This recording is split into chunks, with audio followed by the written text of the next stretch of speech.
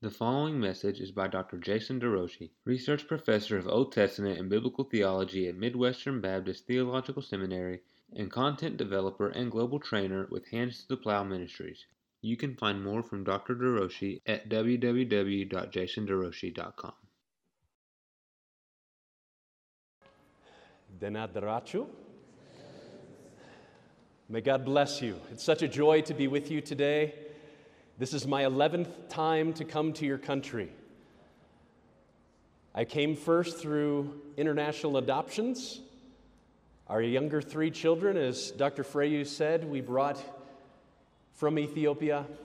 My wife, Teresa, and I have been married for 29 years. We have 6 children, and this last year I became a grandfather. Praise the Lord. It is a joy to be with you today. I bring with me a team. Dr. Joey Allen is missions professor at Midwestern Theological Seminary. He and I are colleagues in Kansas City, Missouri, and the Southern Baptist Convention of Churches loves Jesus and has sent us here to greet you. I also come with a couple, Mark and Debbie Maloney. Mark and I serve together at Hands to the Plow Ministries. It's a mission organization in Minnesota that has sent me here to train church leaders while remembering the poor. And then I got to bring my sister-in-law, Tamra. She has prayed for this country and for our ministry in Ethiopia for 13 years. And it's a joy that she now got to come with me to serve here.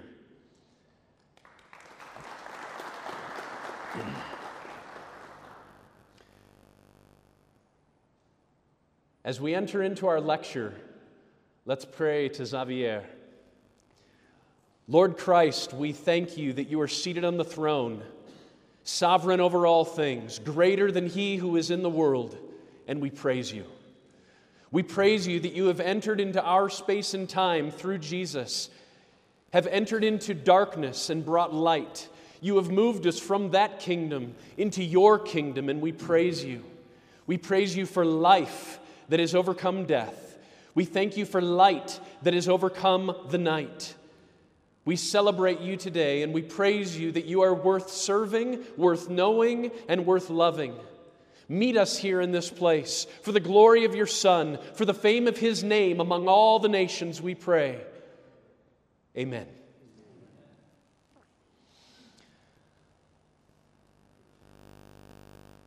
The amount of material that I have for you in the next 2 hours is what I often teach in 6 hours. So hold on tight.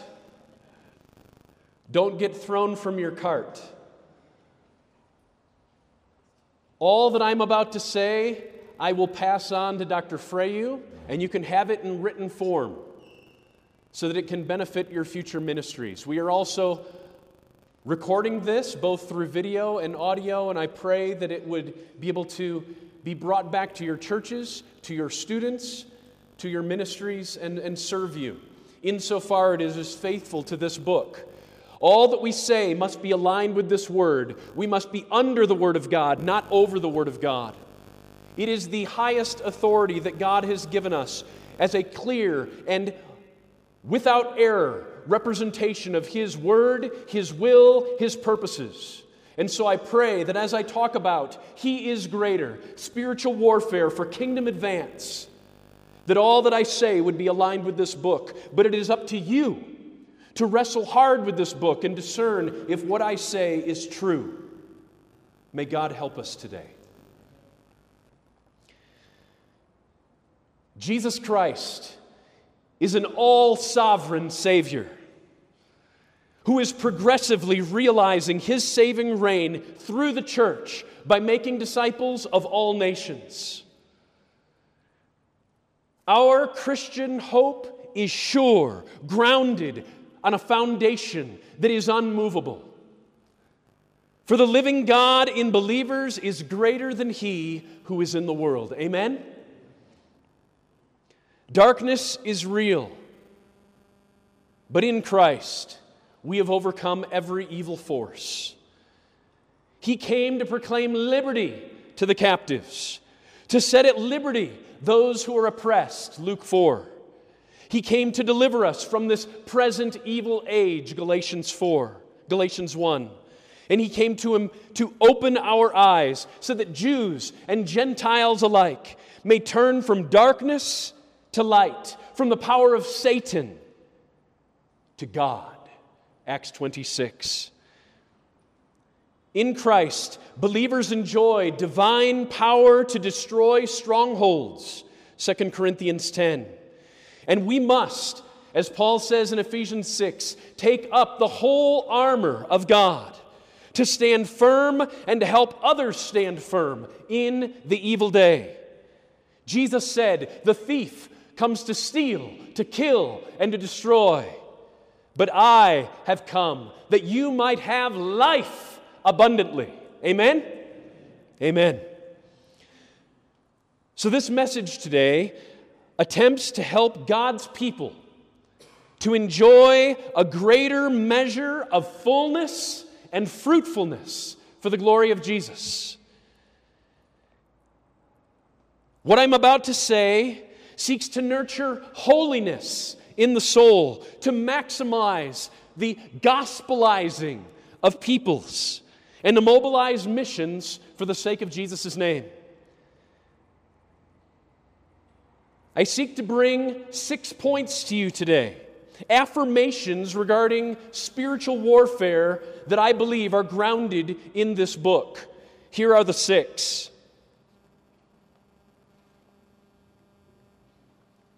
Number 1, God is the supreme ruler and orchestrator of all things, absolutely sovereign over this world, including supernatural, natural, and moral evil. Nothing happens outside of His control. Number 2, God is stronger than the evil one. He has decisively defeated him through Christ, and He will defeat him entirely. Come, Lord Jesus. Number 3, Christ frees believers from enslavement to the devil, and He grants them both a new identity as sons and daughters of God and a full eternal security in Him. Number 4, the evil one, the devil, works evil against both non-believers and believers alike. Number 5, Christ has given Christians authority to battle evil.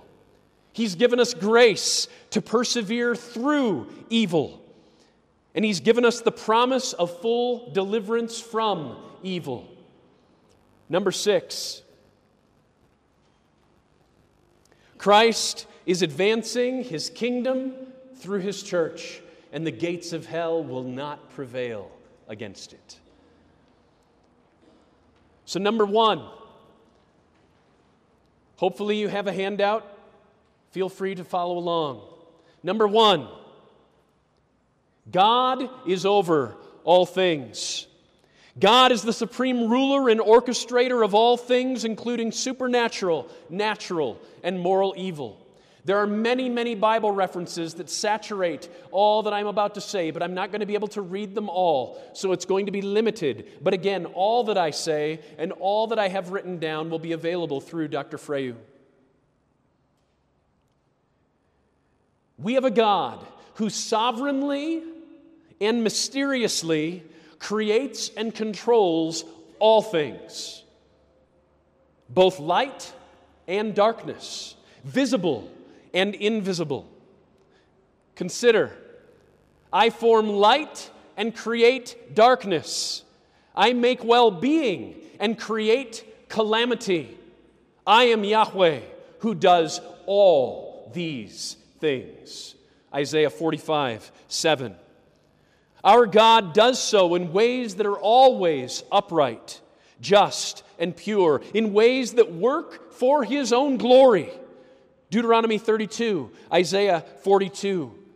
He is the decisive administrator over both material and spiritual creation. He institutes all lower authorities for His good ends.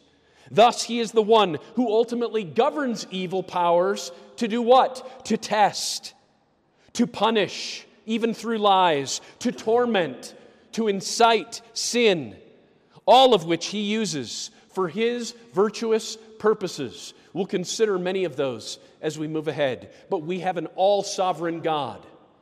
All-sovereign. Number 2, God is stronger and victorious through Christ. We have a God who is stronger than the evil one, who has decisively defeated him through Christ, and who will defeat him entirely when he throws him into the lake of fire.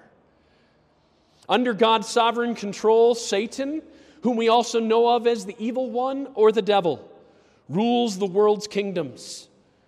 Christ is stronger than this evil one, and the Lord has purposed that through Christ, his superior kingdom of light would contrast with and ultimately overcome the devil's worldly kingdom of darkness. In that day, voices will declare, the kingdom of this world has become the kingdom of our Lord and of his Christ, and he shall reign, how long? Forever. John declared, the reason the Son of God appeared was to destroy the works of the devil. 1 John 3. This was to fulfill Yahweh's earlier declaration, the Lord will famish all the gods of the earth, and to him shall bow down each in its place all the peoples of the nations. Zephaniah 2. And again, turn to me and be saved, all ends of the earth, for I am God and there is no other. To me every knee shall bow and every tongue confess. God moved in power with Christ, who has through his life, death, and resurrection bound the strong man. Mark 3. He has subdued every demonic force that no others had strength to subdue. Mark 5. This Jesus was the offspring of the woman who would crush the head of the serpent. Genesis 3:15. He was the offspring of Abraham who would take possession of the gate of his enemies and through whom the world's curse would be completely overcome by God's blessing. Genesis 22:17 and 18. Jesus is greater than he who is in the world. Amen? 1 John 4:4. Jesus was sent to proclaim liberty to the captives, to set at liberty those who are oppressed. It's how he started his ministry, declaring such to be the case. Through Jesus' life, death, and resurrection, God highly exalted him and appointed him with all authority in heaven and on earth. In the process, God cast out the devil from his evil position. Luke 10:18, Revelation 12:9. Jesus disarmed and shamed the demonic powers. God, through Christ, canceled all the record of debt due to disobedience that we had before God. In Christ, God canceled any legal claim of guilt that the devil had on believers' lives. We have been set free. God the Father has already subjected all things to Christ, Ephesians 1. And God will display that this is so in the future when he receives all things back at the end, 1 Corinthians 15. Number 3, Christ gives freedom, new identity, and security to believers. Christ frees believers from enslavement to the devil and grants them both a new identity as sons and daughters of God and grants them a full eternal security in him. God has freed those in Christ from the devil's chains. Because at the cross, Jesus disarmed the rulers and authorities of this dark age, the devil no longer holds any legal sway over Christians' lives. Colossians 2. Christ has bound the strong man, plundered his goods. Mark 3. And so there is now no condemnation for those who are in Christ Jesus. Romans 8. Why? Because Christ has paid our penalty and God has declared us righteous in Him.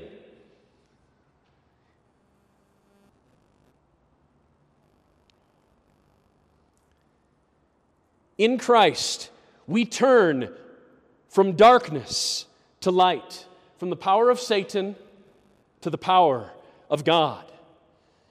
God has raised us up with Him and seated us with Him in the heavenly places in Christ, Ephesians 2. Whereas we were enslaved to the elemental spirits of the world and following our father, the devil, John 8, in Christ, every believer is no longer a slave, but a son. And if a son, then an heir through God. Galatians 4. Whereas the devil was our father, God has now claimed this role. He is now our Father, and He is a good protector. We have received not the spirit of the world, but the Spirit who is from God. And now through Him, God empowers Christians to understand the things freely given by God. 1 Corinthians 2. We have been delivered, no longer in the dominion of darkness. In Christ, God's love is ever present for believers, and believers remain eternally secure in Christ.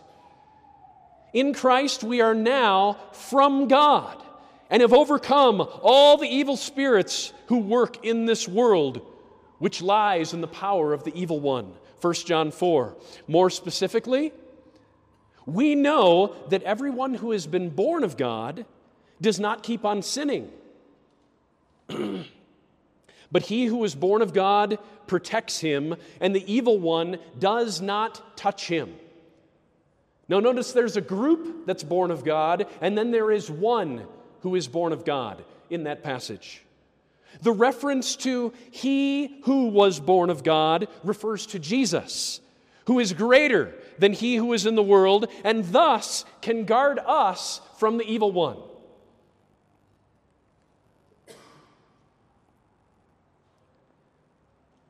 First, when John says in 1 John 5:18 that a Christian will not keep on sinning, but will enjoy Christ's protection in a way that the evil one will not touch him, we must know that John does not mean that Christians are already functionally perfect. How many are perfect in this room? Not me. No, that's not what it means. It also does not mean that our freedom in Christ results in the devil not being able to lure us away into temporary evil. All of us still sin. That's not what the text means then.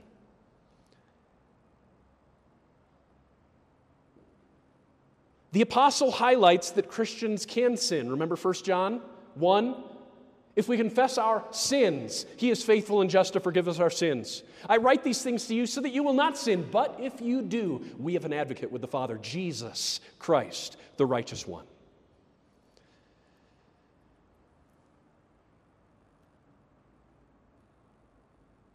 So not only does John note that Christians sin, John also implies that we can temporarily love the world and the things in the world.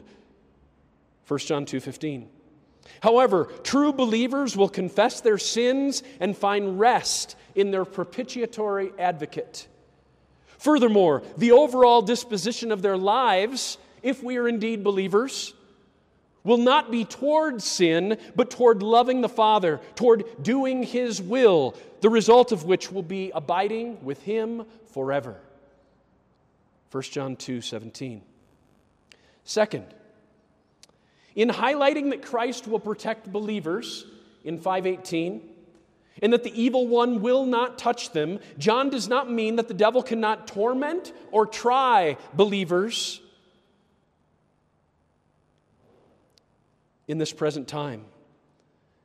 What we read in 3:8 is that the Son of God appeared to destroy the works of the devil, but they are not yet finally and completely annihilated.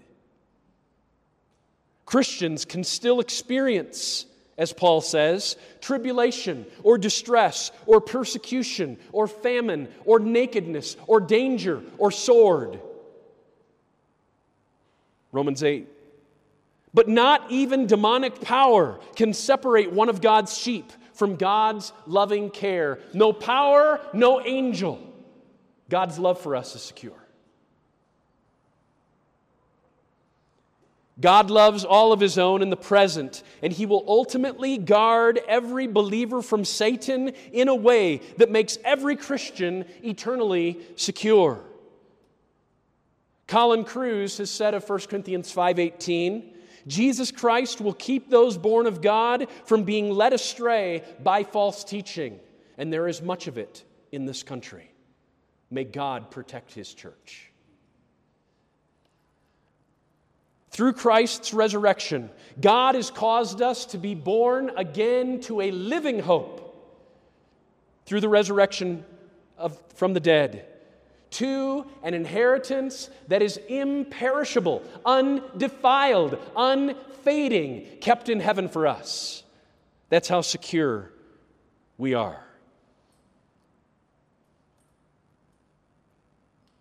We are a people who, by God's power, are being guarded through faith for a salvation ready to be revealed in the last time. 1 Peter 1.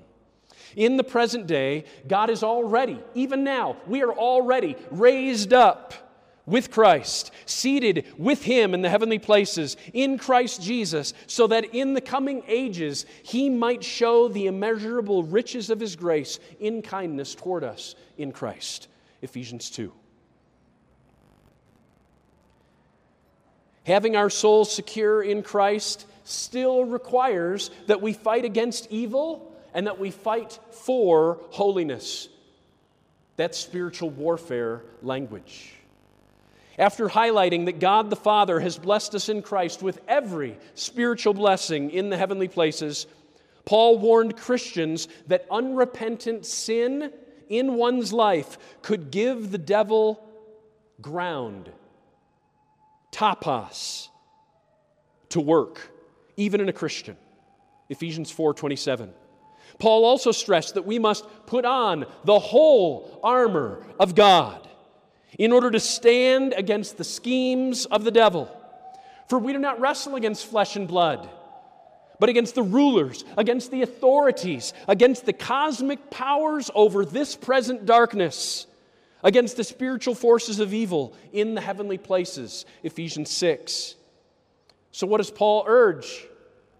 Put to death what is earthly in you, seeing that you have put off the old self, the old Adam, man. It's all been set aside with its practices.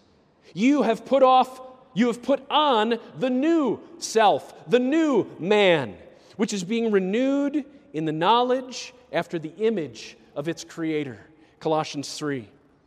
Because we have died with Christ to sin, Paul also charges Christians to consider ourselves dead to sin.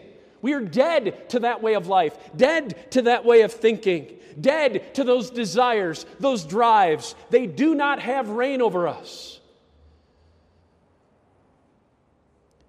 We must not let sin reign in our mortal body. Paul says, do not present your members to sin as instruments of righteousness. Men and women, guard your eyes from what you look at. Guard for your hands from what you touch. Do not present your members as instruments for unrighteousness, but rather present yourselves to God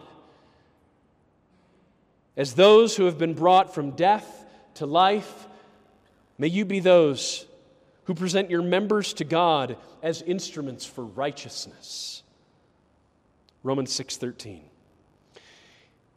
Here the apostle indicates how our old pre-redeemed identity in Adam, that is the one the devil once enslaved, can resurface with its negative traits, with its negative tendencies, So as believers, we need to be a people who guard ourselves from negative, evil influences. We need to be a people who flee from sin. For evil influences can still challenge the Christian. And whenever sin has the potential to reign, the devil can work and torment. We come to point 4. The devil is working evil today. The evil one, the devil, works evil against both non-believers and believers. So we ask ourselves first, who is the devil? And how does he work? The term Satan means adversary, opponent, accuser, or as one recent scholar has potentially argued, the executioner. The Scripture applies this title, Satan. It applies Satan most commonly as a title. It even includes the definite article in front of it. It's the Satan, the accuser. Zechariah 3, Job 1 and 2, 2 Corinthians 11. But also, it can be used as a personal name without a definite article. Who is he? I am Jason. He is Satan. It often refers to him by his personal name when talking about him as the ruler of this world and as the prince of demons. Now, Satan is also known as the devil, the serpent, the dragon. He masquerades as an angel of light, says Paul, but he is in fact a sinner, a murderer, a liar, an accuser. He's one who lures people away from God. He seeks to steal, kill, and destroy. The devil sows sons who follow him, Matthew 13. He takes away the word from those who have no root, Mark 4. Satan is one who works as the head of an unholy trinity, whom citizens of spiritual Babylon worship and or heed. So what is this trinity? Number 1, it is the dragon, Satan himself. Number 2, it is the leopard, bear, lion, beast who bears the dragon's authority, Revelation 13. And finally, it is the beastly false prophet who looks like a lamb but who talks like a dragon, deceiving many, Revelation 3.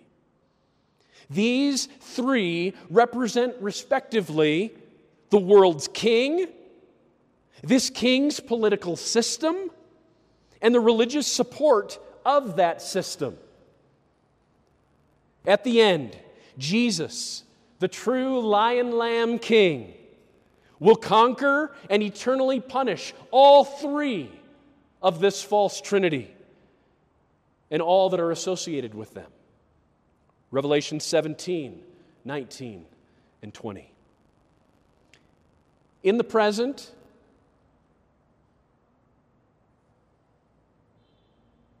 this great dragon, this ancient serpent, who's called the devil, who's called Satan, this very one who is the deceiver of the world, is working.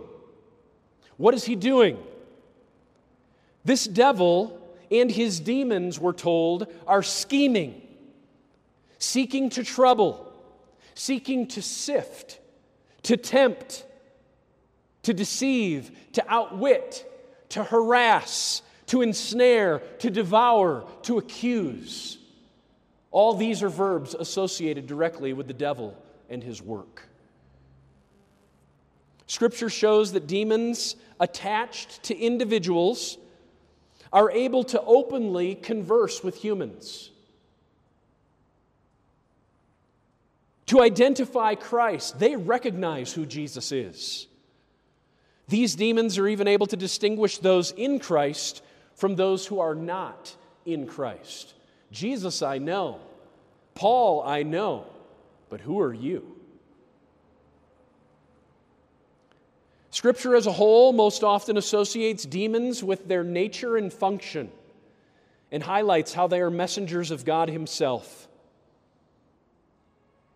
Some examples that we read in Scripture speak of a spirit of jealousy, an evil or harmful spirit, a lying spirit, a spirit of confusion, a spirit of whoredom, a spirit of uncleanness. They're just simply called unclean spirits. Jesus says, "You mute and deaf spirit." We learn of disabling spirits, a spirit of divination, a spirit of slavery, deceitful spirits, a spirit of fear. All of those straight out of texts.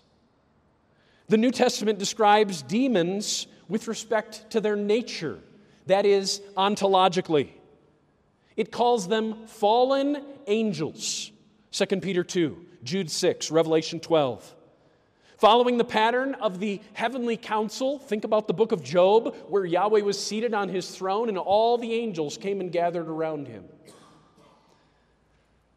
Following the pattern of the heavenly council, these demons appear to have spheres of responsibility, a hierarchy of power, though most of the terms used do not even clarify the specific relationship of ranks. Let's consider 3 texts.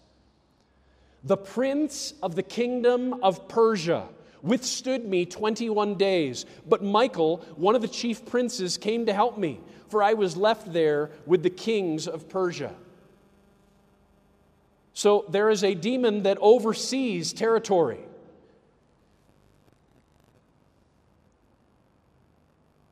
Those who are living in death have a king over them, the angel of the bottomless pit. His name in Hebrew is Abaddon.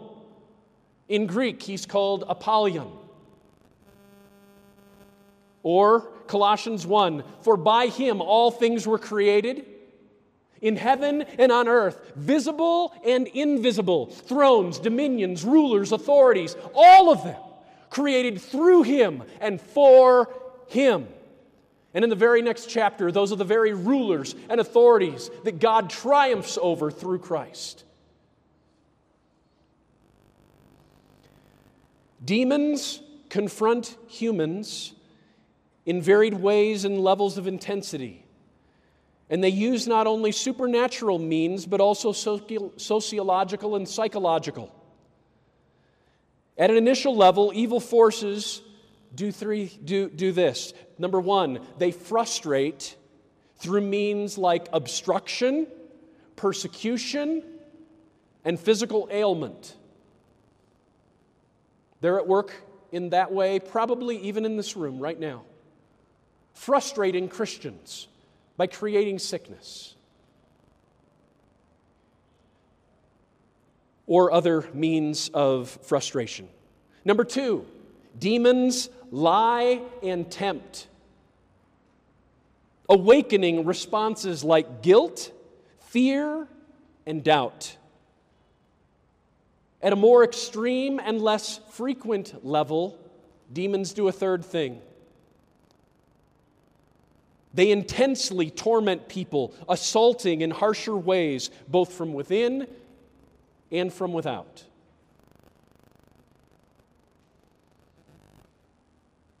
While the eternal destiny of those in Christ is absolutely secure, Scripture is clear that the devil can frustrate and harm even believers.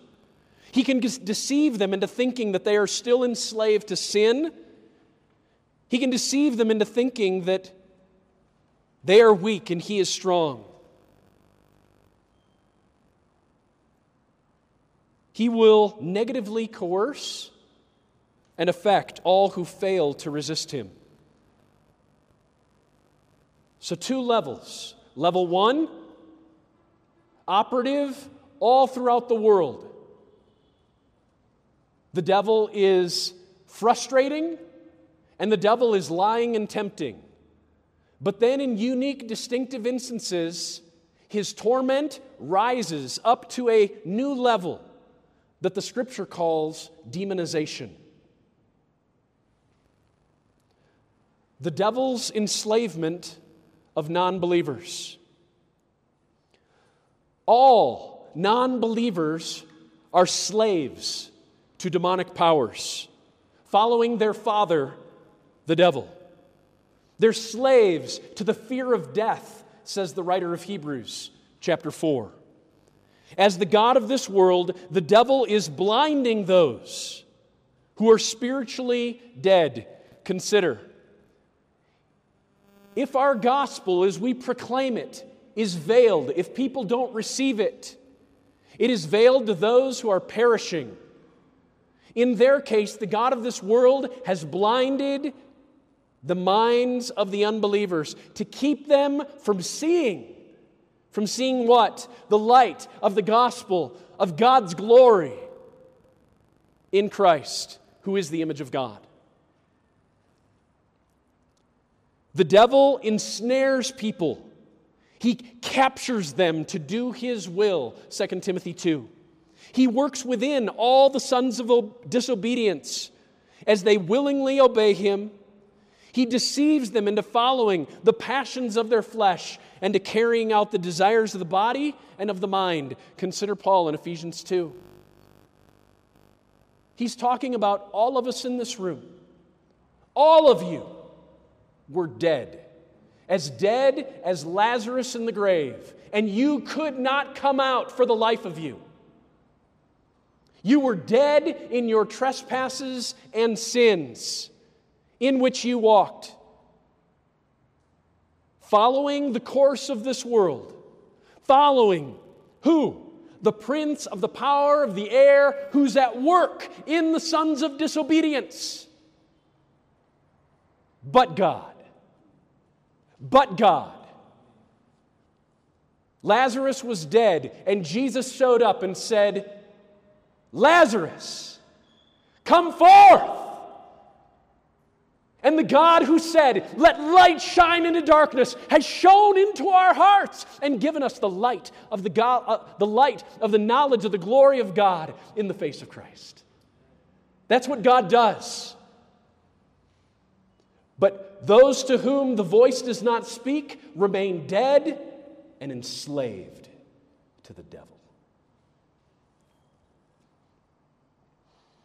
He who is in the world, 1 John 4:4, wants people to love the world or the things in the world, the desires of the flesh, the desires of the eyes, the pride of possessions. God, keep us from those things. None of these are from the Father, says John 2. These other masters, these other loves, what do? They compete with God. They stand as tempting instruments in the hand of the evil one. Paul says, and Moses says, to worship idols is to worship demons. Demons stand behind all the world's competing loves. God, protect us from the evil one.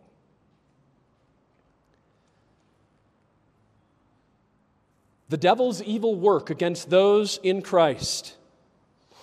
In the present age, the devil can exert significant influence even over believers' lives, frustrating externally and inciting twisted thoughts and worldly desires internally. Let's consider a number of texts. Frustration. The devil comes to steal, to kill, and destroy. John 10. So what do we see? How does the devil do such things? Well, he deprives Job of goods and family. He strikes Job with illness. He harasses Paul. He hinders Paul's missionary movements. He imprisons and kills some in the church. He makes war on all Christians, and he demands to have certain believers like Peter in order to shake them that they may fall. All those texts speak of the devil. It's what he does against believers. When seeking to give aid to Daniel, a heavenly messenger was held back by the demonic prince of the kingdom of Persia until Michael, one of the angelic chief princes, came to help him, Daniel 10. Similar oppositions are seen in the way that Jannes and Jambres, I know you don't say that in Amharic, however you say it, Jannes and Jambres, what did they do? They stood against Moses and the truth that he proclaimed. Paul speaks about that in 2 Timothy 3. We see similar opposition in the way that Elymas, the magician, opposed Paul and Barnabas' gospel proclamation in Acts 13. In the way that the demonized slave girl with a spirit of divination was just annoying and distracting Paul and others from his ministry. Acts 16. Christians should expect such trials. And resisting the devil, firm in our faith, allows us to retain hope that after, hear this, after you have suffered. Christ in his body had to carry his cross before he ever enjoyed the resurrection. We are the body of Christ, and you should expect to suffer, standing totally against what all the prosperity preachers say. But after you have carried your cross, after you have carried your cross and have suffered a little while compared to eternity, the God of all grace, what will he do? He will himself restore, confirm, strengthen, and establish you. 1 Peter 5, 9 and 10. The Satan not only frustrates, he also brings lies and temptation to believers. Sorry, I got a little behind on my PowerPoint. He brings lies and temptations. Scripture identifies demonic influence in sins like this. So in all these texts, the devil is present. The demons are there. What do? They influence sins like idolatry, sexual immorality, unforgiveness, legalism, unresolved anger, deceitful teaching, misuse of the tongue, jealousy, selfish ambition, false guilt. Let's just consider 1 Corinthians 10:20. What does Paul say?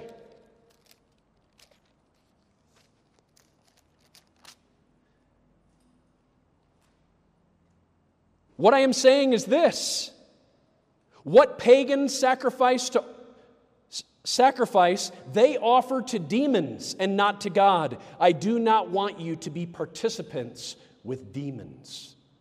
1 Corinthians 10. Or consider 1 Timothy 1. No, 1 Timothy 4, verse 1. The Spirit expressly says that in later times some will depart from the faith by devoting themselves to deceitful spirits and to the teaching of demons. What do those teachings look like? Don't have sex and don't eat certain foods. That's what the demons are saying. Or consider James chapter 3, 14 and 15.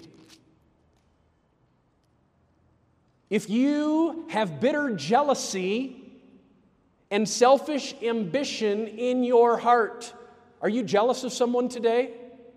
They've moved ahead and you haven't moved ahead? If you have bitter jealousy and selfish ambition in your heart, do not boast and be false to the truth. This selfish ambition and jealousy in your soul is not wisdom that comes down from above, but it is earthly, it is unspiritual, it is demonic.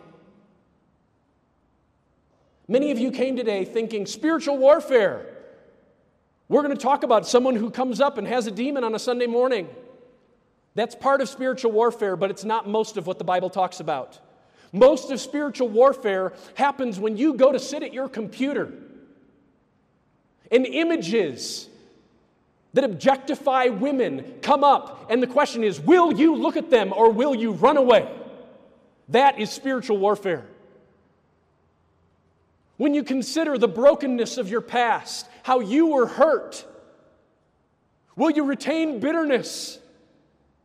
Will you nurture hatred, giving it turf to the devil in your soul? Or will you say, Jesus, help me? And entrust that He, who is the vengeful one, will indeed bring vengeance in His due course, so that you don't have to bring vengeance. That's what Paul says in Romans 12. Love your enemy. Why? For vengeance is mine, says the Lord, and God can bring a much better justice than you ever can.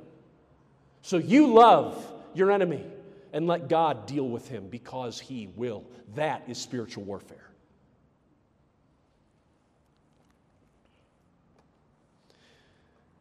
Many of the sins that I've referred to here are tagged works of the flesh by Paul elsewhere. They're tagged evil things that stand in animosity to God's kingdom and that resemble the lifestyles of the sons of disobedience, who are completely enslaved to the devil and whom God will throw with him into the lake of fire. From the beginning, the devil has been a liar.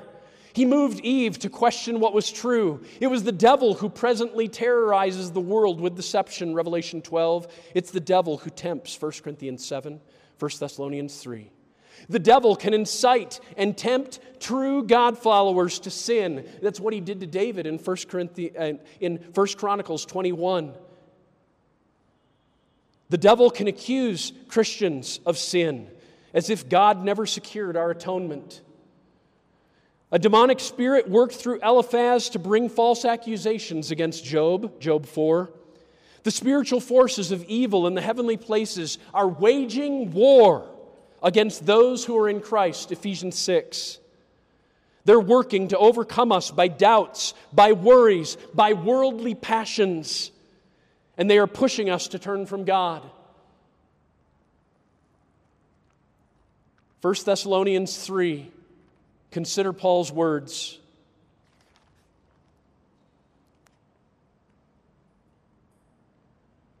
I sent to learn about your faith, for fear that somehow the tempter had tempted you and that our labor was in vain.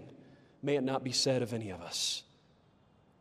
Satan can influence believers to set their minds against God. He can push them to temporarily deny Christ. Think about Peter. He may even be able to fill their hearts and to move them to lie to the Holy Spirit. When those of us in Christ engage in sin, we are not walking in the Spirit, Galatians 5. Instead, what are we doing? We are loving the world by gratifying the desires of the flesh and of the eyes. We are nurturing pride and possessions, 1 John 2. We're forgetting that our identity in Christ, we're forgetting our identity. We're acting as though we are still sons of disobedience when we're not.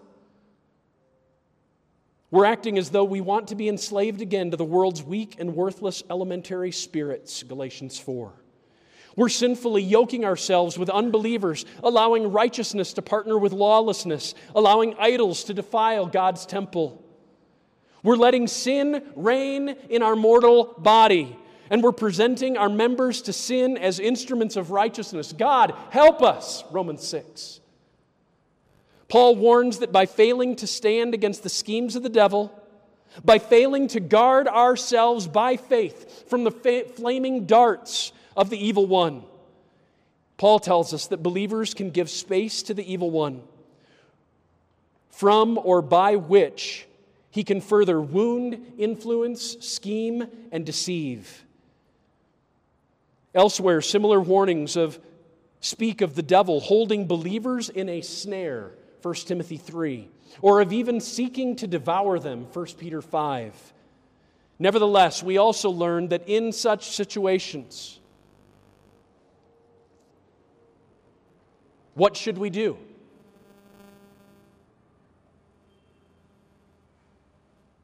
When believers submit themselves to God, when believers resist the devil, the promise is he will flee, because greater is he who is in us than he who is in the world.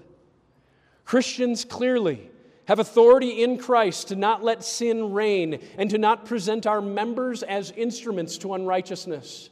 Christ died not only to justify you before God, but to sanctify you fully. So walk in the one who has all authority in heaven and on earth and say no to sin. We must stand firm, having fastened on the belt of truth. We must take up the shield of faith, putting on the helmet of salvation, the sword of the Spirit, which is the Word of God. We are to turn from anxiety by prayer and supplication with thanksgiving. We're to fill our minds with whatever is true, whatever is honorable, whatever is just and lovely, whatever is commendable. For those in Christ, the call is to set our minds on things that are above, to renounce ungodliness and worldly passions, to live self-controlled, upright, and godly lives in this present age, all the while waiting for our blessed hope, the appearing of the glory of our great God and Savior, Jesus Christ.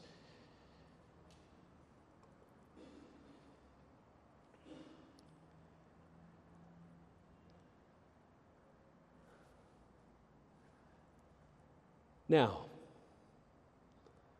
we've talked about sin. We've talked about trial. And now we're going to talk about demonization. We're going to talk about it over the next 5 minutes or so, and then we'll talk about it in our second portion. But I want you to recognize that all of us are in war. God is holy.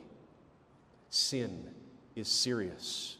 And sin will keep you from God.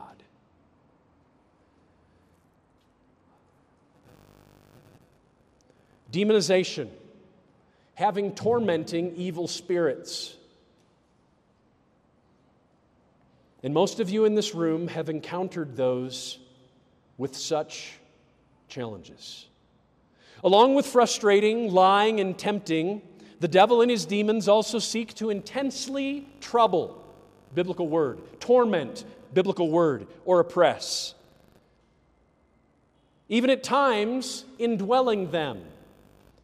These are extreme cases where Scripture speaks of evil spirits coming upon or entering into people, commonly resulting in elevated inner torment, outward abnormal manifestations, and/or extreme evil desires or activity. In referring to this phenomenon, the New Testament regularly employs the Greek participial form of the verb daimonizomai, which I translate not oppressed by demons or possessed by demons, but demonized. This experience can accompany, but stands distinct from, the way that Satan enslaves all non-believers. All non-believers are controlled by the devil, but not all non-believers are demonized.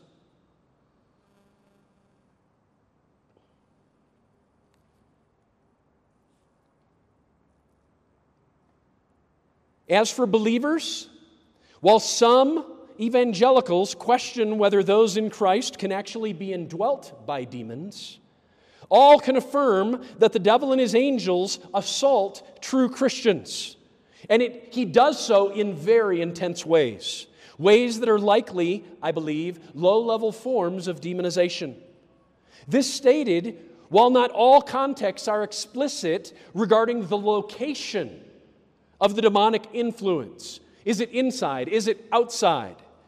Paul urges the believers to not let sin reign where? In your mortal body. Don't let it happen. Paul says, do not present your members to sin as instruments of unrighteousness. Paul contrasts what? The desires of the flesh and the desires of the Spirit. Those are internal realities. Paul notes how emotions like sinful anger can give the devil turf in one's life. All of these texts indicate that while a Christian's core identity is new and safe with God, nothing can get to the deepest core of who we are in Jesus. While that is true, Satan can still infect even the inner life of a person after he or she is regenerated.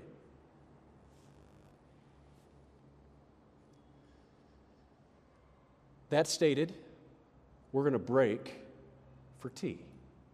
Is that good? Yes, we can take a break, yeah. Is now a good time? Are you done? Your first session? I still have a little more, but I can break now. Just finish it? Okay. Sorry. No break. Not yet.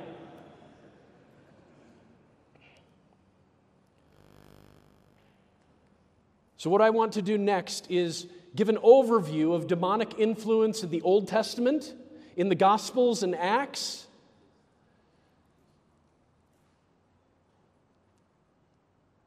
How we see it show up in Scripture. The Old Testament, Gospels and Acts speak in a number of ways about assaulting demonic influence. In the Old Testament, God forbade worshiping other gods and demons. He forbade engaging in the occult. And He promised to punish by death anyone who engaged in such things. There were some leaders who sought to end such practices, like Samuel and Josiah. But following in the ways of the nations, Israel often engaged in evil. Demonic evil.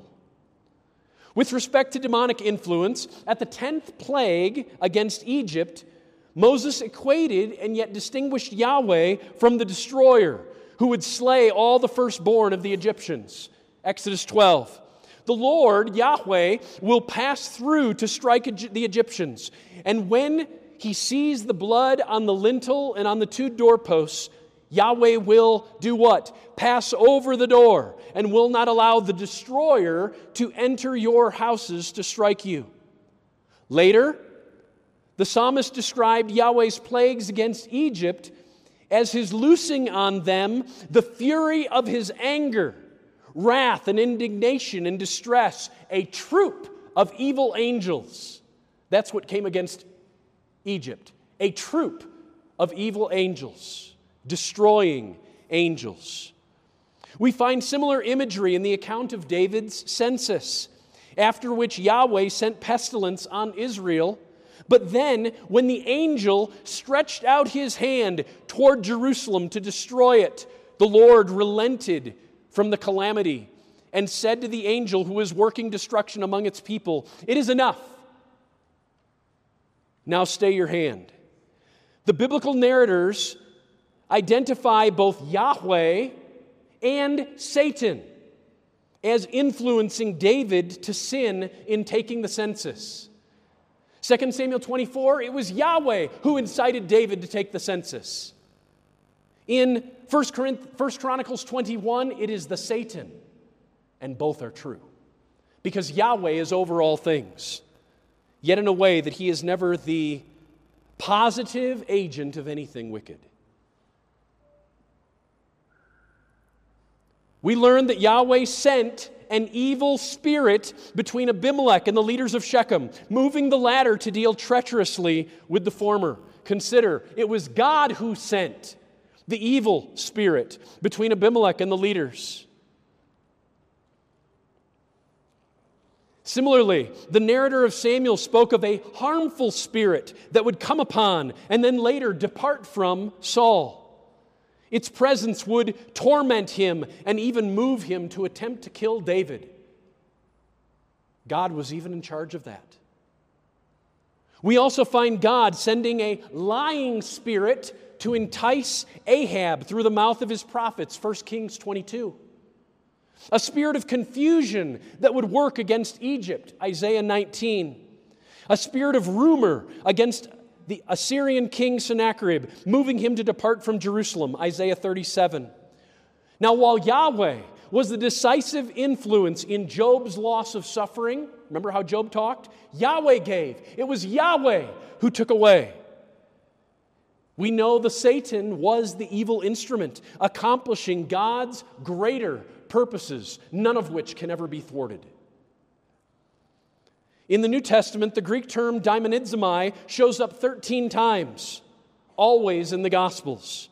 It consistently refers to someone under the direct influence or sway of one or more evil spirits. That evening, they brought to him many who were demonized. And he cast out the spirits with a word, and he healed all who were sick. And when he came to the other side, to the country of the Gadarenes, there were 2 demonized men who met him coming out of the tombs. So some texts speak of demons entering and indwelling, like Matthew 12:45. So we know that at least some who are demonized are actually housing unclean spirits in their being. Other texts, however, are not as explicit. And the more common verbs that are associated with deliverance are broad enough, I believe, to allow for the possibility that some who are demonized may have evil spirits only attached to them, oppressing from without. Thus we read verbs that simply say, be gone, hupago. Depart or go away, ap erkamai. Come out or go away, ex erkamai. Cast out, cast away. Same verb, ekbalo. Because the Greek text uses the single verb daimonizomai to cover various levels of demonic assault, and because the text is not explicit that every tormenting action includes indwelling, I prefer simply to speak of those who are demonized rather than those who are possessed. To be demonized is to be tormented, oppressed, afflicted, or negatively influenced at a qualitatively higher level than is common among most people. We see, therefore, a continuum of demonic influence. The demons are at work at level 1, frustration, lying and temptation, but then a higher level that is categorized as demonization. Sometimes that means indwelt by a spirit, but not necessarily so. Twice in the New Testament, we read of those who are with a demon or an evil spirit, Mark 1 and Mark 5. Because in both instances, Jesus charges the demons, come out, or perhaps better, go away from him, from these individuals, then it's clear that to be with a demon is to be demonized. 16 times in the New Testament, all in the Gospels and Acts, we read of individuals whom others believe have a demon. That's what it's called. The verb demonized is not there, but they have a demon or an evil spirit. This can be one whom a demon is actually negatively influencing or oppressing, or someone who is falsely accused of having a demon, like John the Baptist or Jesus. Most of the texts make absolutely clear that to have a demon is the same as being demonized, because the context also speaks at times of demonization or of being with an unclean spirit, or because we see present language of casting away or going away from the person. Now, there's also a number of other expressions in the Gospels and Acts, all of which appear to refer to demonization. Perhaps akin to the tormenting spirit in King Saul's life, we read that the devil put evil desires into the heart of Judas, John 13. And then what we read is the devil entered into him, moving him to betray Jesus, Luke 22. Similarly, we read of a man in whom was an evil spirit, Acts 19. Scripture speaks of those who are afflicted with unclean spirits, Acts 5. People who are healed of evil spirits, Luke 7 and 8. Some of whom demons have gone away from, Furthermore, Scripture records that the devil bound someone with a disabling spirit. Luke 13. Another likely reference, I believe, to demonization. Finally, recalling all that the Gospels record regarding Jesus' ministry to the demonized, Luke says that Jesus healed many who were oppressed by the devil. This depiction occurs only here in Scripture, but it aptly associates oppression as the core feature of what it means to be demonized. It seems that this is a good spot to stop. When we come back, we will overview characteristics and qualities of demonization, and then we'll consider demonization in the Christian. And then we will consider a proper response to frustration, to lies and temptation, and then how do we help those who are demonized. That's section 2. I hope you come back. Thank you. Thank you for listening to this message from Dr. Jason DeRouchie. Feel free to make copies of this message to give to others, but please do not charge for these copies or alter their content in any way without written permission from Dr. Jason DeRouchie.